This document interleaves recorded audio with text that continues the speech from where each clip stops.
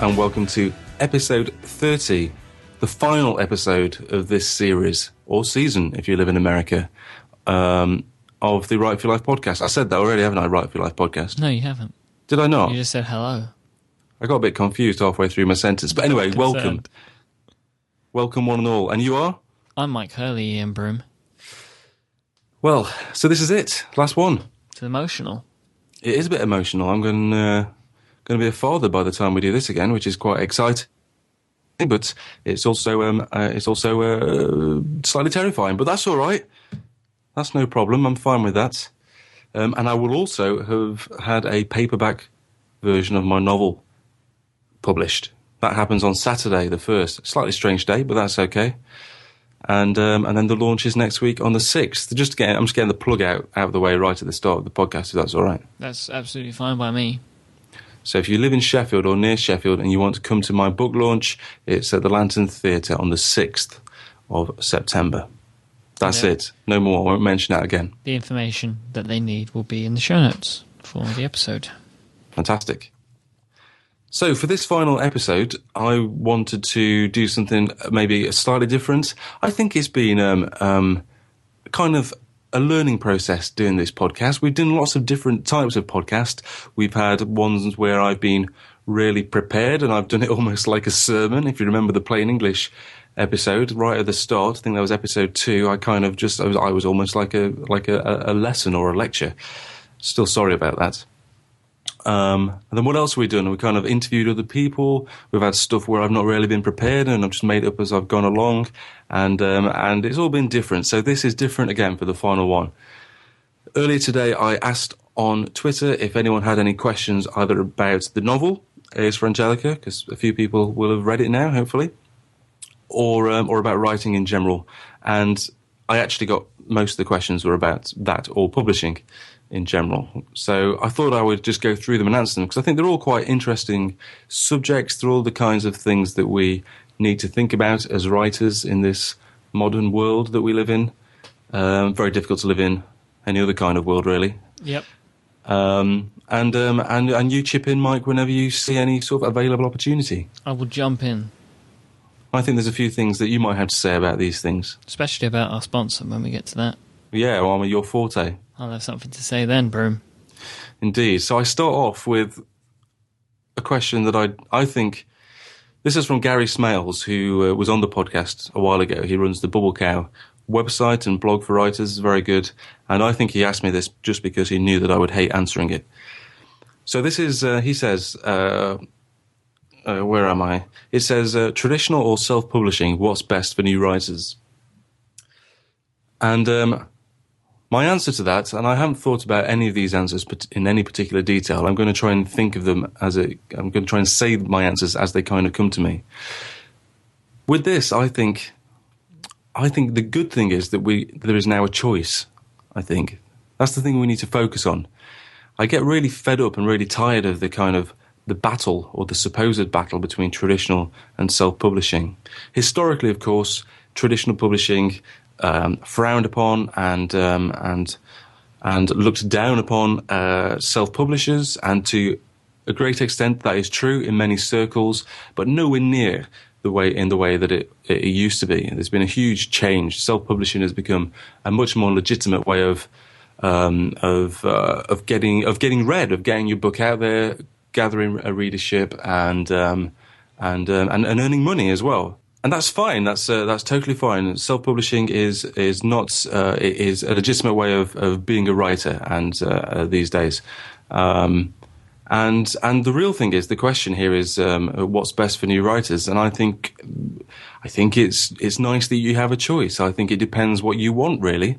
All I can really say is, and I have said this before, but all I can really say is why I wanted my novel to be published by a traditional publisher, and that's because I have, it's kind of the background I come from. I did the MA and the English degree, and it's kind of, I've always wanted my book to appear on a bookshelf in a bookshop.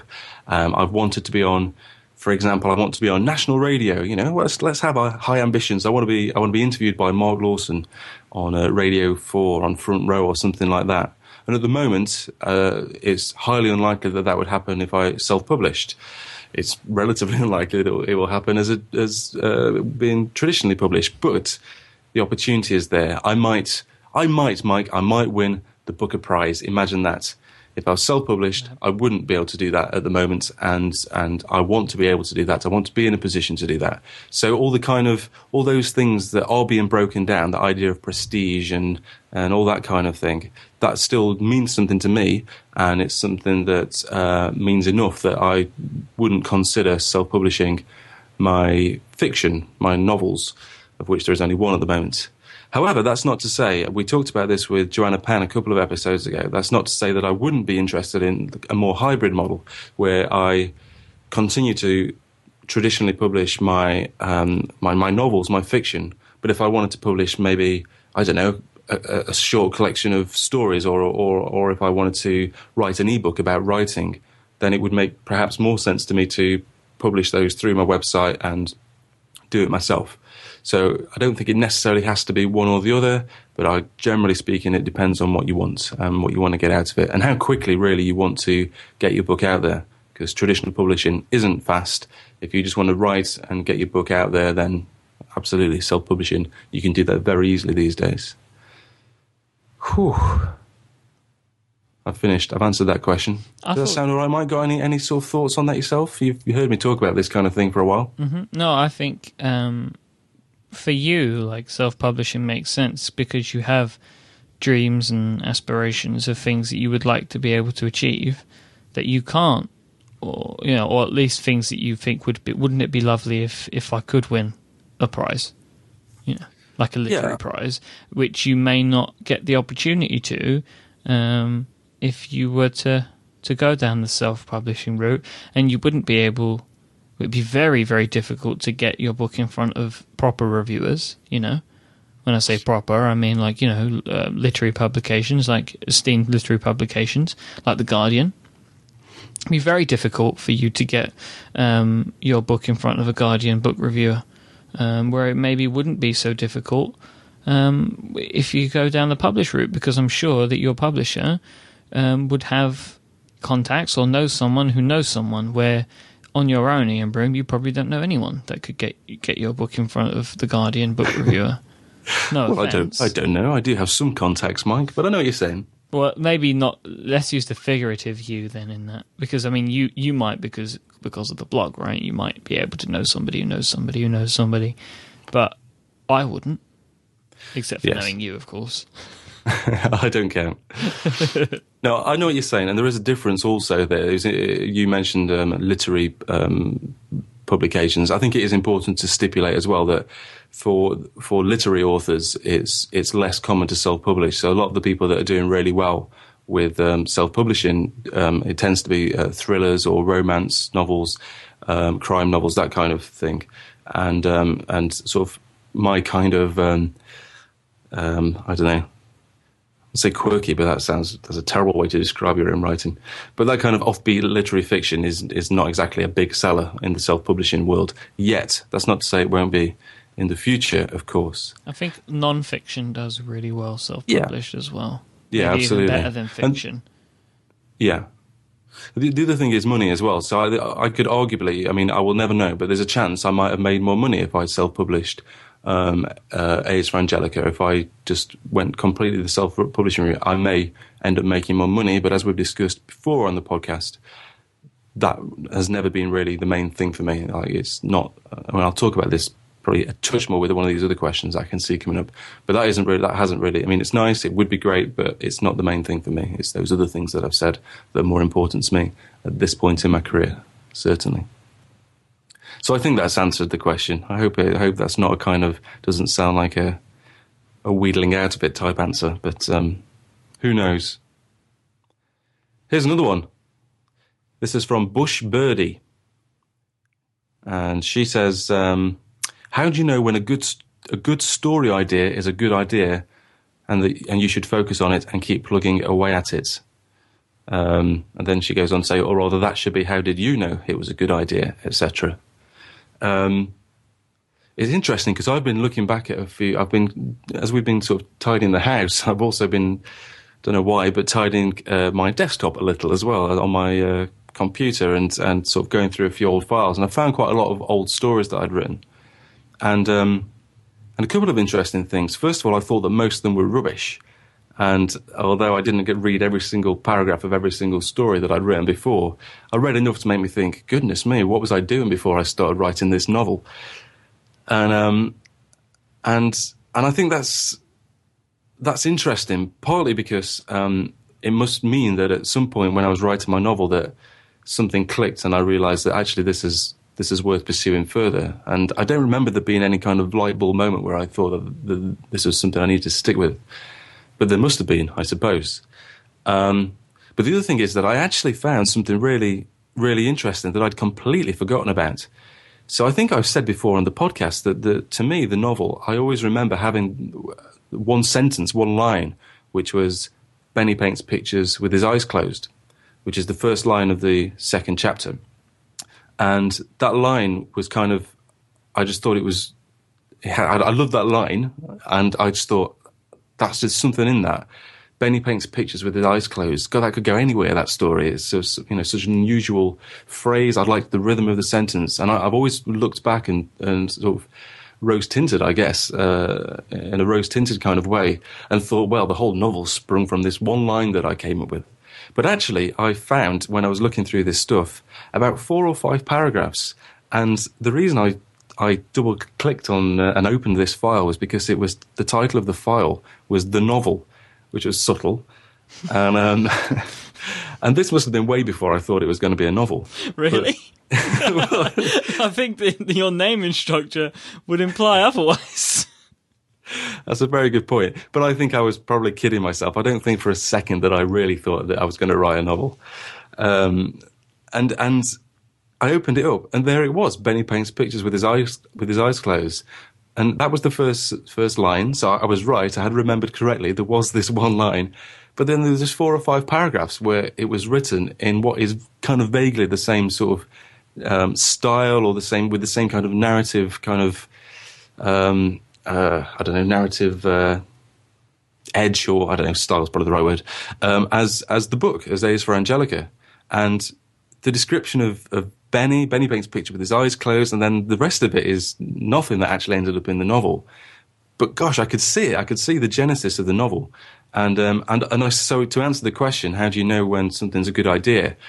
I don't know if you really do until you kind of, you've written so much. In this case, it must have been 5 or 6 paragraphs. And then at some point you just think, well, this is it. I need to carry on. There must be something there that's kind of not easy to describe, which is why I'm struggling to describe it. But there is a difference. There is a marked difference between the stories that I'd written before, which were okay, to rubbish, so somewhere between, and then the novel, which was clearly much, much better. And reading those few paragraphs from the file entitled The Novel, that was much better as well. It's strange. I mean, okay, I like to ask you, change the question around for you podcast-wise, don't I? So do you tell me, how did you know that, at what point did you realise that a podcast network was a good idea? Before I say that, I have to say, because, well, I've kind of ruined the timing of this joke now, but I bet if you kept looking hard enough, you would find like 4, 5, 6 different novel ideas that start off with a line, Benny paints pictures of his eyes closed. Like you just wouldn't allow it to drop. Once your brain had decided it was a good idea, you just kept chucking it in everywhere. Well, I guess there's an element of truth in that as well. That's not just a joke, Mike. That's a good point. Because, like I say, the rest of that section, none of it made it into the novel. And I think there's a chance that I did, because I think there's a date discrepancy. So I think there's a chance that I wrote that piece entitled The Novel. And I think that the only thing that remained, that stayed with me, was the line, which is why I've gone on to think that it all came from one line. But actually, in reality, it came from that session, that writing session where I wrote those 4 or 5 paragraphs. It might have been that one line that stayed with me. And I probably did do what you've just described. But it was that one kind of line, that one idea that sort of went on to become the novel itself. If I can change your question to me a little bit, yeah, it would be sort of how, when I have ideas for podcasts, which I have almost on a daily basis, how do I know what ones are right to pursue? because I've started quite a few podcasts by now on the network, and I've had ideas that I've got to a stage where they were ready to go and haven't pursued them. And I have a couple of ways to work out what's best to go with. Depends on how excited I am. If I have this idea and then don't stop until it's at the stage where all I need to do is record the first episode, then I know it's one worth pursuing. If I'm willing to give up even more of my own time to put into this new project, or if it's something that I have the idea one day and then a couple of weeks later the first episode is there, like Bionic, which is our show which mainly focuses on Android, but is really about sort of competing ecosystems, the ones that we're used to, so like talking about app.net instead of Twitter, for people that are inclined to know about such things. So talking about technologies that are outside of the what's considered to be the cool, hip thing, or the most popular thing. I had that idea, and then about 3-4 weeks later, the first episode was published. Now, if you compare that to, not saying that this was a bad idea, but just the sort of the average time it takes to get something like this started. I mean, one show that I do on the network called Cooking with Brett and Mike, which is not about cooking, if you are a cooking fan. We first spoke about doing a show together a year before we started recording the first episode.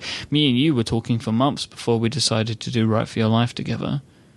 Yeah. We were talking about just because we hadn't worked out what the right thing was.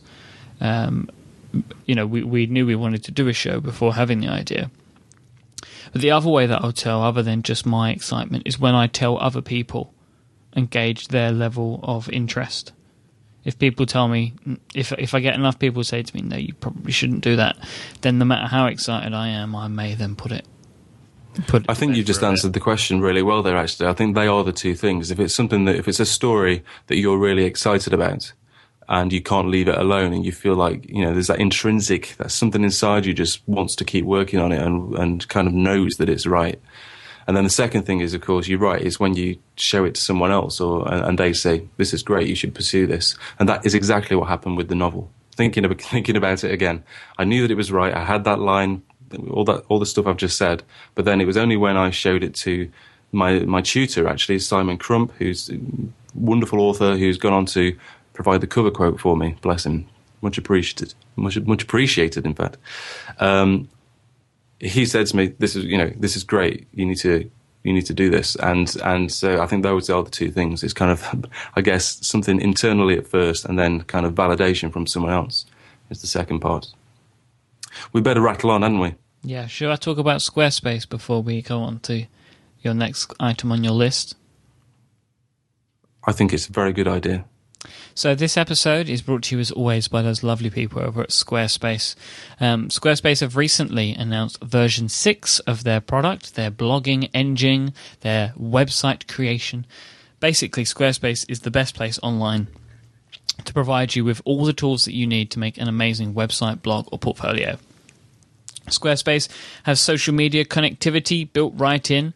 You can import your content from your current blog using their blog importer as well. So you can import straight in. You can choose one of their fantastic, beautiful templates. The templates with Squarespace are out of this world. They really are beautiful. Very clean, and they let your content do all of the talking. They stay out of the way. Everything's nice and lovely to look at. They have responsive web design for viewing your site on mobile devices. So when you add images or design pages with the new Squarespace, your entire site will restructure automatically to fit on any device and maintain the beauty of the design that you have chosen and then adapted. And you adapt all of Squarespace's themes in their all in the browser in what they call a WYSIWYG design editor. So you don't have to worry about knowing the code for how to change the colors of your links. You can just select a link and just change the color, all in the editor. It's a very, very simple system, and it's much more simple than I could try and explain to you. And the best way for you to try out yourself, to really get an idea as to how powerful and easy to use Squarespace is to sign up for the 2-week free trial that they've got for you. And if you go to squarespace.com/70 decibels, that's 70 DECIBELS, you can sign up for a 2-week free trial, no credit card needed. You just give them a username and a password, and it will set you up with a new account where you have full access to the site for 14 days, and you can do whatever you want. Try around, play around as much as you like. You can see how their stats work. You can even contact their support and get an idea. If you're getting a bit stuck and you want to see how great their award-winning support is, well, you can contact them as well. It's a totally unrestricted free trial. After that, if you decide to sign up for one of their plans, if you use the offer code 70decibels8 at checkout, you'll get 10% off your first purchase. I promise you will not be disappointed. I've been a loyal customer for years, and I would not turn back. I love Squarespace, they love us, and I want to thank them for their support of this program. Indeed, absolutely. Very kind of them. Hugely recommended. Very pleased to recommend them every week. Next question. Yes. This is from Gary Smales again. He says, what about paid Amazon reviews, good or bad? So this is on the back of, I don't know if you've been keeping up to date with the latest shenanigans in the publishing industry, Mike, but I'm assuming that's a no. It's the only week I've not kept up with my publishing industry shenanigans. Every week I've kept up with it. Well, there's been a minor kerfuffle because there's been a lot of talk about paid Amazon reviews. So there's and I don't know the very specifics of this, but I do know them. I've read about them, but I don't have them to hand, unfortunately. Basically, a guy set up a service for Amazon reviews. You could pay him, I think it's $50 to review your book on Amazon. And then he realized this was going well, so it escalated where you could actually buy up to, I'm making the numbers up, I think, but they're not far away. I think it's like 50 reviews for several $100s. Maybe it was more for $1 million. I don't know. If you don't mind me interjecting before you give your professional opinion. Not at all. The question from Gary, wasn't it? Yes. Was good or bad? I can't see how it could be a good thing. Well, one of the guys who's been in trouble for doing this, or not been in trouble, but has been confirmed as having done this, is a guy called John Locke, who I've talked about on the blog before, slightly controversial blog post that I wrote, and he has sold over 1 million copies of his books. And he is, I don't know, he's a squillionaire. Is this the novel in 6 weeks guy? 7 weeks, come on. 7 weeks. Oh, yeah, let's not be ridiculous. Yeah, it's him. This is the guy. And he's not just him, but a lot of the focus has been on him because he's made so much money. And it turns out that at some point in the process, he was paying people to review his book for him on Amazon. So you say it can't be good. He might argue it was pretty good for him. I don't mean good in a it will get you sales way. I mean ethical. Yeah. I just can't see how it could be a good thing to do. Like, it might be, I mean, yes, of course, in theory, it's excellent if you pay people to give you 5-star reviews. It's not going to hurt you until your name gets dragged through the mud. But it's not a good thing to do. I think it's a terrible idea. It's, why don't you just concentrate on writing some really good stuff and just keep working and then... Just doesn't quite feel right, does it? No, I just feel if you maybe put as much time and effort into actually writing a good book, then maybe you wouldn't have to worry about paying people. I don't know, I don't like stuff like that. No, I agree with you. It feels a million miles away from my idea of what it is to be an author, published traditionally or self-published. It just feels all kinds of wrong. Don't get me wrong, I'm sure that everyone, I don't think there's a single author going, that, especially new author, that won't have asked someone they know to leave a review. And if someone has said to me, I really liked your book, even if it's someone that I know, I've said, that'd be great if you could say as much on Amazon or on their blog or something like that. I think there's nothing wrong with sort of saying to people, it really helps if you, it really helps with like getting the word out about the book if you talk about it in a place where people will see you talking about it. I think that's perfectly fine, and everyone, I don't see any reason why you wouldn't do that. It kind of just makes sense. but actually actively paying someone who you've got, just a stranger effectively to leave a review. In fact, I guess the detail that I'm missing here that I'm not quite sure about is whether whether the payment was to leave a positive review or not. I was going to say that until you said you can pay for multiple ones, because at first, if you're paying somebody just to read the book and review the book, I mean, fine. All you're doing is asking for somebody's opinion, as long as they say, and it's all known up front, I might not like it, but I'll review it for you. But if you're paying for 50, well, they're not going to write 50 bad reviews for you, are they? You would think. So I assume that is how it works. I was just going to see if I could actually find out while we're on air. I'm not sure I have the mental ability to... Pay. Oh, hey, no, hang on. Yeah, okay, so here I've found this. So I don't know how reliable this source is, but over the weekend, the New York Times reported that mega-successful self-published author John Locke bought 300 reviews from a review mill by Todd Rutherford, who churned out 5-star reviews for money. $999 for 50 reviews. It kind of makes me feel sick a little bit. I just think that stuff is just... It's abhorrent. Like... I just think that's just terrible. I do. You're tricking people. It's a bit grim. I mean, the thing that this is, without getting back into the traditional self-published thing again, because the truth is that any author could do this. This is not. It just so happens that it happens actually that the traditional publishing media have latched onto this as some of them, not all of them, but some places have latched onto it and kind of used it as a stick to beat self-published authors with. But the truth is, anyone could have done this, and I'm sure there were loads of traditionally published authors that did do it and have done it. So I don't think it's fair to say that to associate it directly with self-publishing, although it so happens that a lot of people who have done it sort of naturally are self-publishers, but that's kind of a different issue. It does feel a bit wrong to me. So my answer to Gary is kind of no. No, Gary. No, Gary, don't do it. He definitely wouldn't do it, I don't think. Gary's a nice guy. But yeah, so it's but it does feel kind of wrong that something like that is obviously works. That's the ultimate question here, is that it worked for him, here's I guess the crux of it is what's important to him, what's important to John Locke. Now, I bought and read, because I was interested, the first few chapters of one of his novels, and I'm not convinced that he's interested in anything apart from his writing as such being a business that makes him a fortune. I'm not convinced that he's doing it for the love of the craft of writing. But that's another issue. So, it worked for him, and I guess it depends where your... I use this word cautiously, but it depends where your moral line kind of lies, I suppose. So, yes, a couple more questions. This one again is from Gary. I do have other people that follow the podcast and the website.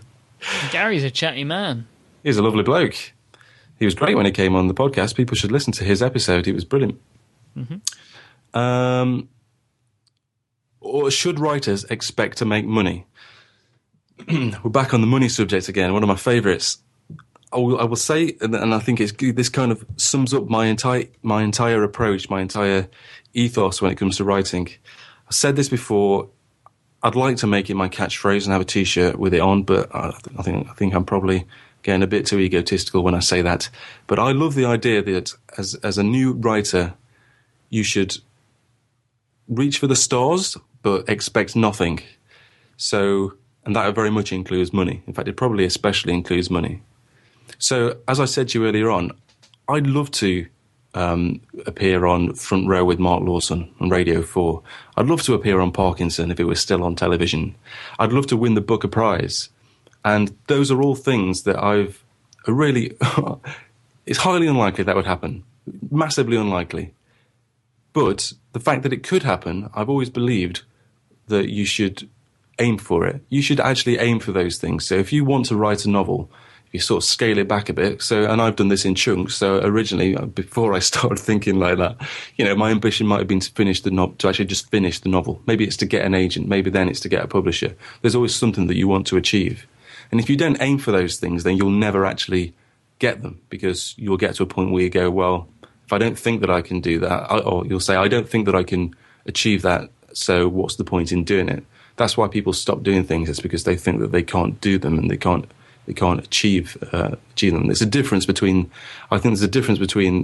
that kind of mentality where you just think that you can't do something and so you stop doing it, and someone who's kind of not massively confident, because you can, there's periods of time. In fact, I would argue that believe it or not, I think I'm going through a period in my writing career now where I'm really struggling for confidence in terms of actual writing, because I'm going through that thing where I think, can I do it again? But I'm going to do it. I'm going to have a go. And there's a difference between that kind of attitude where you're perhaps short on confidence for some reason, but you're still aiming for something because you believe you can do it, and you know that you don't feel great about it at the moment, but maybe it will happen. So you reach for the stars. You don't give up. But at the same time, you shouldn't expect anything, because it's a really tough industry. It's tough to finish a book. It's tough to finish a short story even. Writing is really hard. It's tough to write a blog post every week. It's tough to fit writing in your life at all if you're a busy person with a full-time job. So you shouldn't expect anything, but you should try and really go for it in pretty much as much as you possibly can around whatever it is that you do in your life. If you really want to write a book, if you want to, and let's get back onto the question, if you want to earn money from writing, then you should go for it, but just don't expect it to happen. Because if you expect it to happen, what tends to really happen with writers is that you start suffering from bouts of hubris, and you start to get a bit ahead of yourself, and you think that something's brilliant, so or you think that you're brilliant, and so you lose that focus, you lose sight of the stars, I guess, and you end up doing something different or slacking off, or I don't know what. And you'll be disappointed for a long period of time. Yes. The idea that someone would go into writing or anything that they really love solely for money, I just can't see how it works. Maybe it worked for John Locke, I think is what I was implying not too long ago. But it has to be a minority. You have to go into something because you really want to do it, surely. It's well, you make sacrifices like he did. You know, and when I say that, I mean he sacrificed his integrity, in my opinion. Ooh, Michael, nice. And it's, you know, I just figured that if you feel like you're going to go into things doing that, then you probably shouldn't do them in the first place, to be honest. Indeed. So that was a bit of a ramble from me, but it's kind of the crux of my own approach to writing. Really, is that I believe I can do anything, but I try and do that without any arrogance or without assuming it's going to happen. I believe I genuinely believe that one day I might write a book good enough to win the Booker Prize. I'm happy to say that. I think that if I didn't think that, then I shouldn't bother doing it in the first place. I believe I can fly. Exactly. I am the literary R. Kelly. That you are. I often thought that. It's interesting you'd say such a thing. Okay, one more question and then we're done. No, there's actually two more questions. Goodness, I'll do the last one really quickly, and I'll cut this one down. This one is, can you narrow 5 characteristics a writer must embody to write a successful novel? That sounds like a podcast in itself. So yeah. I'm just going to go for one characteristic that a writer must embody to write a successful novel. And I found that the one characteristic that forced me into it, that got me to the end, was that I really, really cared about it. And that kind of ties in basically, I think, with what I was just saying. So I won't go into too much detail. But, of course, hard work and determination and talent. And although that's not really a characteristic, but you know what I mean. There are lots of things that go into it, but you have to really care about it. In order to write a 300-page piece of anything, but a novel especially, in order to do that, that's going to take you between 7 weeks and a couple of years. It's going to take you a long time to write a decent one. And to go through the editing process and all that kind of thing. It's going to take a long time and a lot of commitment and a lot of sacrifice. So the one characteristic that you really need is that kind of, you need to care about it. It needs to mean a lot to you. And if it doesn't, then you probably won't finish it, and you'll know about it fairly quickly, I think. If I could chuck a couple of things in, again, yeah, of course. I'll talk about like content creation in all of its forms. Show up every day is a really important thing that I believe in. You've got to just try every day to add to it, even if it means you're writing something you're only going to throw away the next day. It's like a practice makes perfect type of thing. be kind to people that are investing any time in you, and be humble, and be nice to others that are helping you out along the way.